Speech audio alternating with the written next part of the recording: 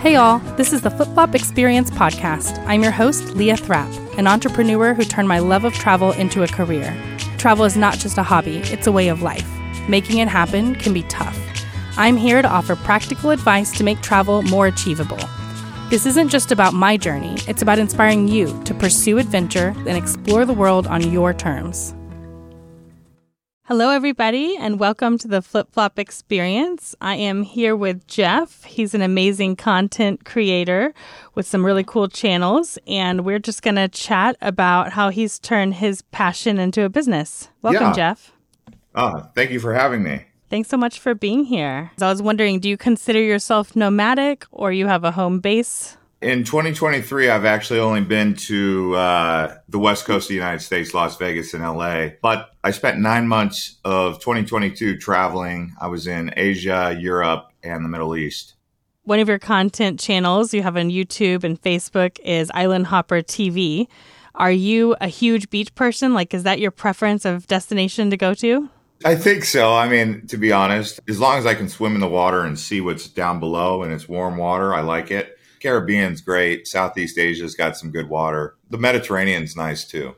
How did your journey go from whatever you were doing before to being a professional content creator full time? So I was living in Hawaii and I noticed that people were just looking for information about Hawaii. You know, when you're living in a place, you take it for granted, but when you're there and you have information, other people outside of that place, they'll find those videos to be useful. And I found that to be the case with Hawaii. So I started making videos. After about a couple months, I started to notice it was getting more views. And that was kind of how it started. So were you, what job were you doing when you were living in Hawaii? Were you just there traveling or were you working? I was working. I'd always had a company doing marketing. I was also going to college while I was there. Honestly, Hawaii is a tough place to make money and get ahead. So you started making videos and then you moved to the States. And were you always super into traveling and you always traveled for a lifestyle, or did it just kind of become that way because of the video making and the content creating? I started traveling and I was doing that for about 2 or 3 years. My first trip in 2014, I just left out of Hawaii around New Year's. I wasn't doing any content creating. I was actually traveling,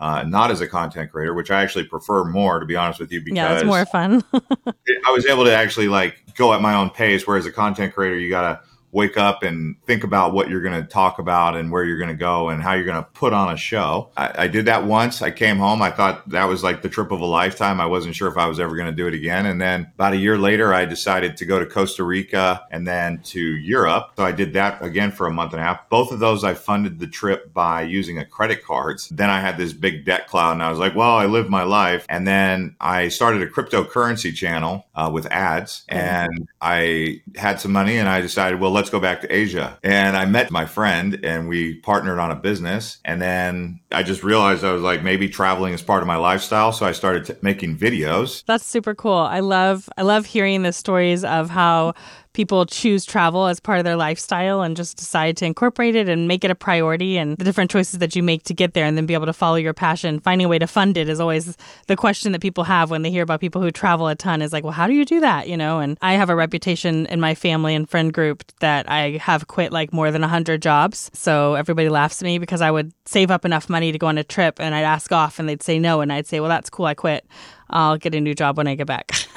Exactly. Yeah. You're I'll worry about that when the time comes. And then when the time comes, oh man, how am I gonna pay this off? Yeah, so I would do it the backwards way. I think I would save up, just live at home, save all the money I could, go on a trip, and then when I came back, I was okay, now I've got nothing. But I wasn't willing to not do it, so it was somehow I'm gonna have to make it work. Yeah, exactly. And sometimes when I was on the road, I would think to myself, because I was staying in hostels, and hostels are co-living spaces. And I remember I was in New Zealand, and it was $100 a night hostel. Oh wow, and that's pretty expensive for a hostel.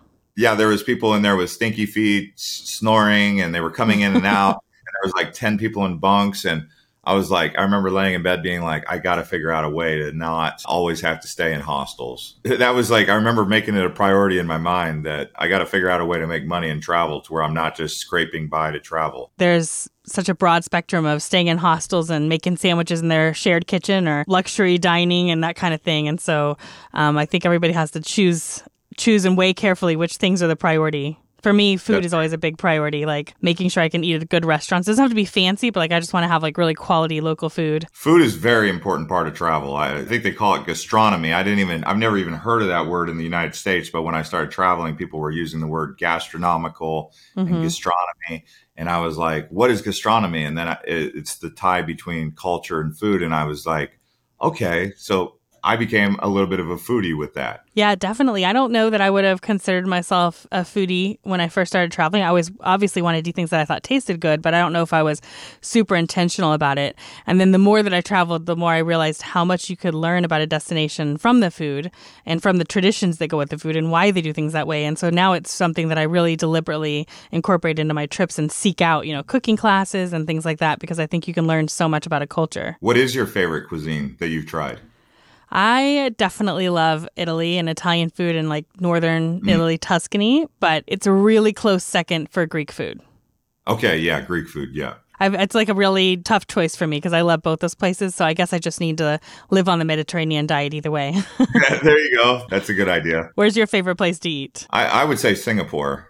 They got food hawkers. Singapore for me is like an Asian fusion. Well, it is for everyone. They've got Indian, they've got Malay, they've got Indonesian, they've got Chinese, they've got Vietnamese, and it's all kind of fused in there in Singapore.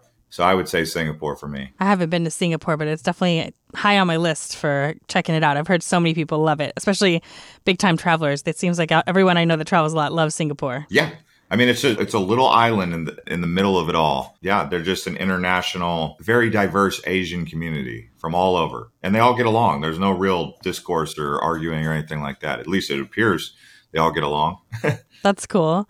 So when you're traveling and seeking out really cool beaches, do you have a place that you've been that has surprisingly good beaches? Like maybe somebody doesn't associate that destination with beaches, but you find that they have really awesome beaches? Well, when I think about beaches, I like U.S. Virgin Islands. I think the Virgin Islands in the U.S. territory, I want to go to British Virgin Islands. I found those beaches to be very nice. Mm-hmm. The most incredible blue water that I've seen, which is like, I call it the Gatorade colored water.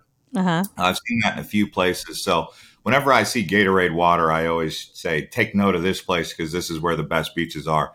I remember there was some really good water in Dominican Republic at this place called Isla Sawana. That might be one of the most amazing beach areas. Costa Rica has this island called Isla Tortuga. I was surprised because it was on the Pacific coast, and the Pacific coast of the Americas isn't really known for having nice water. Right. In the Med, there was an island in Spain, I remember, called Formentura. It's right next to Ibiza. Ibiza has okay beaches, but I remember Formentura had some really amazing water. And I consider myself a beach connoisseur, I guess you could say. So U.S. Virgin Islands, Isla Sawana, Turks and Caicos has some amazing colored water. That's awesome. I think my favorite water is probably in the Mediterranean. I really loved Sardinia. Have you been to Sardinia? No, I haven't, but I've seen videos. I know what you're talking about. Yeah, that water is just like, it doesn't seem possible that it could be that blue while also being that clear. How could it be both? There. Yeah, you got to go. You'll love it because the water there was just, I have some pictures I took like standing chest deep in the water and you could just see down to my toes like it's glass. Definitely like when you're in the Mediterranean, when you first get in, it takes your breath away. And then after a minute, it feels really good. I love it. That's one of my favorites. And then I think Zanzibar is... Ooh. I just recently went to Zanzibar. I'd wanted to go forever. And it was somewhere I didn't know that I would ever get to go. It just seemed so far away and exotic. And we went after our safari last year. And the beaches there were just crazy because you could walk forever and still be knee deep in crystal clear water. Like it was so warm, even to the limit of like where it's still barely refreshing sometimes because we were there in the heat of summer. And you almost wanted it to be a couple degrees colder, which I never say about the water when I'm swimming. Yeah. But you would love Zanzibar because it's like a video making dream there. Just clear water and white beaches. Did you do a safari? I did. We did a safari in Tanzania. That was like number one on mine and my husband's bucket list forever. And I kept putting it off because I had kids. And I kept thinking, I've got to wait till they're old enough. And then when my son was like finally about to be old enough, I had another baby. And I told my husband, that's it. I'm not going to wait anymore. I'm always telling people, don't wait. Don't put off your trips for like living for a someday. And so I said, let's just do it. If we have to go on 2 safaris, then if that's the worst case scenario, then I'll take it. So let's just do it now. And if we need to go again when our kids are old enough to remember, we'll do it again. And so we went and it was honestly exceeded our expectations by so much for the experience. And what I thought it would be was even It was so much better than what I thought it would be. And my kids never asked for their iPads. They were just like giraffe, zebra, elephant, like the whole time. They were super into it. So it was so much better than I thought that it would be. Wow. Okay. Yeah, that would be awesome.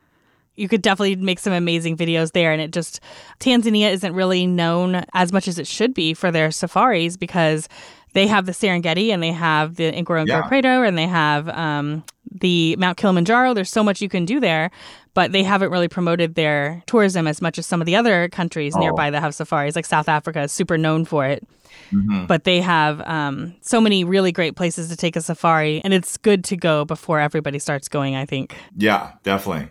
Yeah, it was really, really fun. So I think we'll do it again when our kids are older. And there's a bunch of different circuits. The one that's really well known is the Serengeti and the Ngorongoro Crater. But there's another circuit called the Southern Circuit, I think. And you can do in 1 week, you can do like a boat safari, a night safari, like a walking safari, and then just a regular game drive. And all of it's really much closer together. Cool. Yeah, I definitely got Tanzania on my list. And you're making me want to go now even more. So. Yeah, you definitely should. And then you can pop over it's like 45-minute plane ride to Zanzibar. So once you're already all the way over there, you just got to go check out the beaches. The only way to get there is by plane, or can you take a ferry also? If you're in Dar es Salaam, you can take a ferry. It's only I think it's about the same, about 45 minutes from there. So it depends on where you are in your safari, whether you can take the plane or the ferry. Got it. But yeah, it's super, super fun. So now I know you want to go to Tanzania. Where's somewhere else you really want to go that you haven't been? I've been thinking about going to the Azores, to the Canary Islands. Also, some places like, let's see, in the Caribbean, I've thought about going to Jamaica, Caribbean destinations, Belize. I love the Azores. We went there a couple of years ago. We were thinking about going to Iceland, and it's so expensive. So we decided the Azores is really similar landscape and way less expensive. So we did that as a family trip, and it was really, really fun. So you'll like it. The scenery from the top of the mountains with the lakes on the top and the hydrangeas and everything. It's really vibrant. And it's not like anywhere else I've seen in the world. It's really pretty. That's exactly what I was looking to hear when I was getting ready to go there. It's just hard to get there. It's like going to Bora Bora. I mean, that's another place. It's like going to Bora Bora or the Maldives. You've got to fly a long ways away, and then you got to connect through another, Sri Lanka. And I'm like, oh man, do I really want to do all that flying just to go there for 7 days or something? I've decided my philosophy is to go to the really hard to get to places while I'm young, because I'm not going to want to do it when I'm 70. So I'm going to take the 3 plane ride trips. I'm going to try to do them now because I think I'm way more likely to tolerate it now than I will when I'm retirement age. Definitely. That's the best way to do it. Yeah. I think the longer I wait, the less likely I'm going to be to want to do it, because some of those travel days are a beating for sure. For sure. Those travel days really are, especially when the airports are crowded. Oh, yeah. And the way the seats are, economy is just so crammed. It is. It's terrible. I wish that they would go back to making the seats more comfortable and just charge a little more. I think it'd be worth it instead of always trying to get the prices down and the seats so uncomfortable. There you go. I'm okay with economy carriers, but let's get some carriers out there that have a little bit more comfort.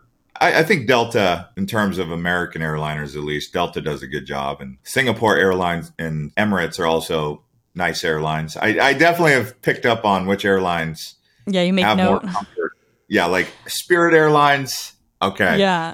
And what's funny about Spirit is they'll tell you they got $17 tickets or $42 ticket. But then when you get there, they're like, okay, $60 for this bag and $60 for that bag, plus an extra fee for that. And you're like, by that time, you're already paying $150 to go from Phoenix to Las Vegas on Spirit, even though you thought you were getting a $40 ticket.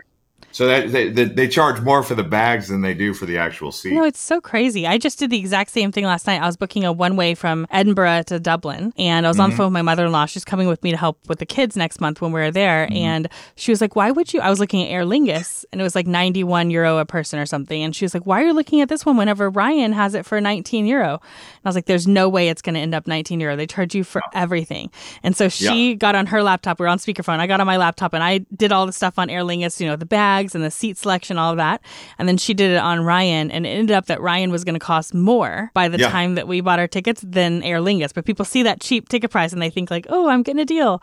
And so they book it and they don't ever compare. But it was like Aer Lingus is going to be way more comfortable and way better service. And I'm going to pay less money. But initially, it looks like you're getting a bargain. Most of the people I know who try it only try it once. And then they say, I did that once, I'm not doing it again. And they cram you through lines like, you're like treated like cattle. That's what I don't like, is just processing long lines. So I like efficiency. And so, not a big fan. You probably really enjoyed traveling in Germany and Austria and Switzerland then, because everything is so efficient. Yeah, trains. I just take trains. And the trains are always on time and it's always clean. I always enjoy when I'm moving around there to notice the difference from there and a lot of the other countries you travel in, how efficient and easy everything is. Definitely. That's what I love about Europe, is you don't have to take any planes to get around from destination to destination. You can do the whole train thing, and I love that. I love the train thing too. I enjoy being able to walk around and to be able to look out the windows. Yeah. Have you done any of those big train journeys where you do is that how you did Canada, or did you drive? I had to fly across Canada especially the west part, from like Vancouver to Calgary, it's quite a long huck. And then from Calgary to not Winnipeg, not Edmonton, Saskatchewan or Saskatoon or something like that. I was only there for like 24 hours. I just wanted to see it. And I was like, okay, I saw it. And then I went to Toronto. But flying across Canada on Air West or West Canada, it's expensive. I mean, we're talking $400, $500 just to go one way from Saskatoon to Toronto or Calgary to Saskatoon. But, I wanted to see Canada. Canada is a huge country. It's huge. Right. They have the train in the summer, but it's always booked. I'm a last minute traveler. So when I book tickets, I don't plan ahead of time. That's how I travel for extended periods of time. I basically maybe book the day before, but I never book ahead of time. And the reason I do that is because I've been in situations where, let's just say I wanted to go to Tokyo, and I'll book my hotel ahead of time, and I'll get to Tokyo and I'll be like, I'm totally in the wrong area of town, and I'm stuck in a 7-day rental here. And I was like, what if I just got another hotel? And I would notice that the prices were no different. And I could actually know where I wanted to be that was in the city area. So I consider myself a flexible traveler. And it's interesting because at first I was like, am I the only one who's doing this? Am I the only one who's flying by the seat of my pants, basically one destination at a time? Right. And I was traveling with my cameraman, and I was like, should we be planning this out? And it was determined that flexibility is the way that was best to travel. Because you never know. You might get sick. You might have a missed flight. You might have COVID restriction. You never know what it could be. Immigration processing. So I found that I'm like, I get to the city. I'll talk to a taxi driver. I'll say, take me to the city center. That's what I always say. Take me to the city center. And then I just use hotels.com or Marriott app or whatever, Airbnb. And I just say hotels nearby. And I look at the reviews and I look at the price. And then I find one and I go. Have you tried the Hotels Tonight app? No, I have not. Okay, that is our favorite app for when we're doing that kind of flexible roll with it traveling. You can only book it the same day or the day before. That's as far out as you can book it. And they usually have really good. Cool. Yeah, it's really cool. So for you, I think you would love it. We've always gotten really good prices and good choices. And so we use that, like especially on a road trip or something. We don't like to decide where we're going to make it to, especially when you're traveling with kids. That same kind of flexibility applies, because it's like maybe today they're fine with 5 hours and tomorrow at 2 hours, everybody's over it, So it's good to just be able to roll with it. And we use that app all the time when we're doing that kind of travel. Good. Yeah, that's good to know. Yeah, I like hotels.com because they got rewards program. I'm a travel rewards geek nowadays. Oh, yeah. I can't believe I was ever traveling without an American Express or a travel rewards. And so you do the credit card hacking game? Yeah. And I was surprised. I don't know. I guess I was scared of interest or something, but it's pay as you go. So I just pay it as I go. It's charges that I would already make, but I'm getting rewards for it. And yeah, so I do all that. Yeah, we do too. I always tell people you might as well get free travel for the money you were going to spend anyways. You have to pay all those bills anyways. You might as well get something for it. We mostly use it for flights, because flights is my biggest travel expense for work. And then, and then when you get to some of the destinations, they don't actually accept American Express. So, yes. So you're like, okay, I can't really use my Amex card except for when I'm booking hotels. So I had to go out and get a Visa. I had to get a Visa business card, which I use through United, but that works. Yeah, I love the Chase Sapphire. Their brand of travel rewards are really good. So that's what we use most of the time. I also find with the rolling with it in the last minute travel, another reason that it really helps do that is that sometimes you think that you have enough time planned somewhere, and then when you get there, you actually find out there's a lot more that you want to see or do than you might have anticipated when you planned the trip. That's happened to us quite a few times where we are traveling and we think like, oh, 2 days will be enough here. So it's good to be flexible. So the first example that comes to mind is it was on my bucket list to stay in a castle hotel in Ireland. And, it's obviously an expensive thing to do. And so we booked one night and we got there, and within 20 minutes, we'd canceled our hotel for the next night and booked another one because it was such an amazing experience. And there was so much fun stuff to do actually on the property. And we didn't have enough time to do the horseback riding and the archery and all the different fun castle activities. So we stayed for an extra night. And then another time that we did it was actually in Costa Rica. We stayed at the Springs Resort, which has a ton of stuff on the property to do. Plus, there's so much to do in that Arenal area. And so we'd planned what we thought was enough time, but we really wanted one more day to enjoy like the hot springs and some of the nature there. And so we ended up extending and canceling our hotel for the next night and staying one more day there too. Arenal is an amazing place. La Fortuna. So beautiful. And again, that was a place where, as a beach person, I was thinking I was going to really want to get to Manuel Antonio and see it more. But then when I was there, I was surprised by how much I fell in love with that landscape and really enjoyed it. Yeah. It's good to be able to not feel trapped by your travel plans. There you go. That's what it is. That flexibility. But no, when you first start traveling, I think it's good to have travel plans. But once you get comfortable with it, you'll realize that flexibility is just so much more useful. And the stress, there's a stress involved with, oh, well, I have to be there by this date, but I don't want to miss out on that $200 room that I've already booked. That's why flexibility, it's really more of a stress-free travel experience. Yeah, for me too. And I think as Americans, we feel like pressured to see all the things and do all the things, especially for me as a Texan. We're used to everything being so hard to get to and so far apart. So then when you're presented with something like Europe and everything's like an hour away, you think like, how many things can I cram in? You just get so tempted to like rush around and check off a bunch of things off your bucket list. But I've learned that I really appreciate the opportunity to just slow down and be where I am. Yeah, soak it in, enjoy it. And then once you feel like you've got your full time to move on to the next place, right? Exactly. So you have designed your life around travel, and you're now supporting your travel life with the travel business. Is that your long-term plan? Do you think you'll do this forever now that you've figured out a way to do it? You know, with things like this, you never know how long it'll last. I mean, it's strike while the iron's hot. Where it'll go, I don't know. I mean, I believe that as long as you're passionate about it, keep going while you still can, right? It's actually become a bit of an addiction or an obsession, I would say. That's why it's been hard for me to be home, but I had some things I had to take care of while being home and kind of recharging a little bit. Mm-hmm. Although I didn't necessarily feel like I needed it until I got home. And then I realized there were so many things going on around me that I needed to take care of administratively, physically, health-wise.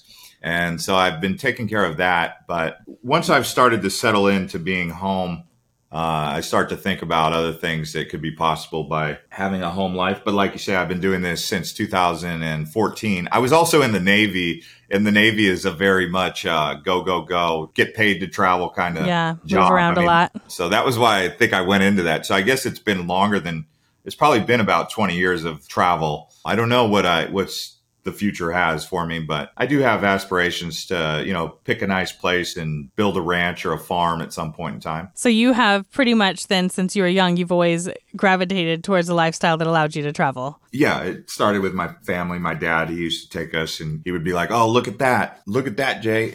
Even my grandpa would be like, so grandpa was more into like history, and he talked about traveling the world and food, like you said, food. Uh-huh. He would take us to Chinese dim sum or Indian cuisine, and some of our cousins wouldn't like it, and I was always one of the ones that did like it. And grandpa always was like, why don't you be like those guys and eat the variety of foods? He'd say that to my cousins. So I remember feeling good about myself because my grandpa was happy that I was willing to try new foods. So between my dad and my grandpa kind of influencing me to appreciate things outside of my hometown, that planted a seed. Do you think that your family or your social circle ever thinks that you should settle down and not travel so much? Well, I'm 40 years old. I don't have any kids and I'm not married. So there was a conversation for quite a long time because I'm the only one in the whole family who doesn't have kids. They would always say, when are you going to settle down and get married? And it was kind of a priority of mine in my 20s and 30s. But then I kind of realized maybe that's not my destiny. And, I don't know why it never happened. Someone would say, well, you're in control of your own destiny. And I agree with that. But when I do get close to getting tied down, I kind of get anxiety about it because I'm like, oh man, now I can't do what I really enjoy doing. So I don't know if this is my destiny and I'm living it, which it could be, which is to basically be a nomad who travels around the world. I would say if you are single and you want to travel, maybe you should do it. And maybe you'll feel better about your life. Yeah, I agree. Yeah. I think that you shouldn't, wait for someday to do the things you want to do. So if you want to travel and you're young and single, you should travel. But I'm also here to tell you that you can get married and have kids and still travel, because everyone told us that this was it for us when we got married. Yeah. And then even more when we had kids, everyone was like, oh, well, now it's really over. That's it.